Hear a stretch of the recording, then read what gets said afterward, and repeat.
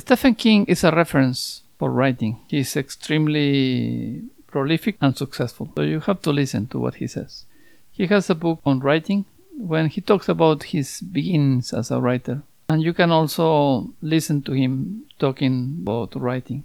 More than once he mentions Lord of the Flies as a good book. He says he read that when he was about 14. He was captured by the story.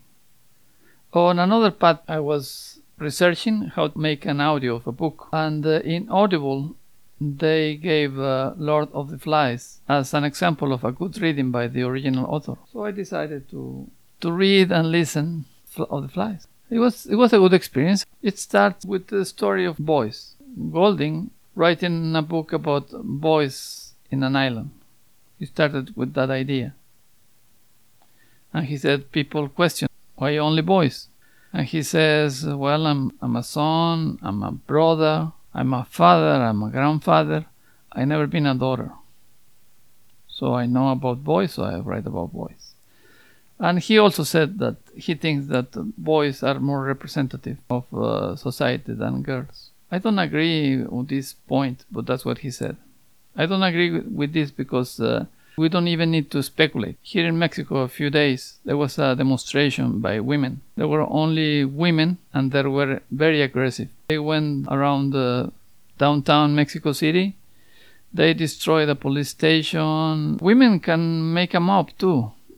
Women can be irrationally violent.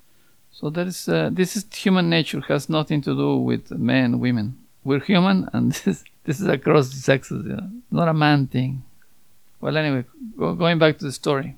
So the story starts just describing kind of a boy's fantasy, being without adults in an island. It starts with description of a situation, and it drifts into a symbolic essay about human nature. Golding describes as the evil on human nature. Myself, I think that the concept of evil and good they're not real things, they're constructs. The problem is that humans, we like to think of ourselves as rational, intelligent and empathic, and we are just animals with some technology, with some capacities. So in the story, the children, they come together and form a group and choose a leader. Another boy in the group wants to be the leader, and this conflict between these two boys split the group apart. Not because there were actually differences between them as a group, but because there was differences between the leaders of the group. So they split in two, but then all of them, except a few, go with the boy that wanted to live in a more basic, natural way, hunting, without care of going back to civilization. And at the end, there is only one group and there is only one outsider. And the outsider is the previous leader that was the voice of civilization. And they're chasing this boy to kill him.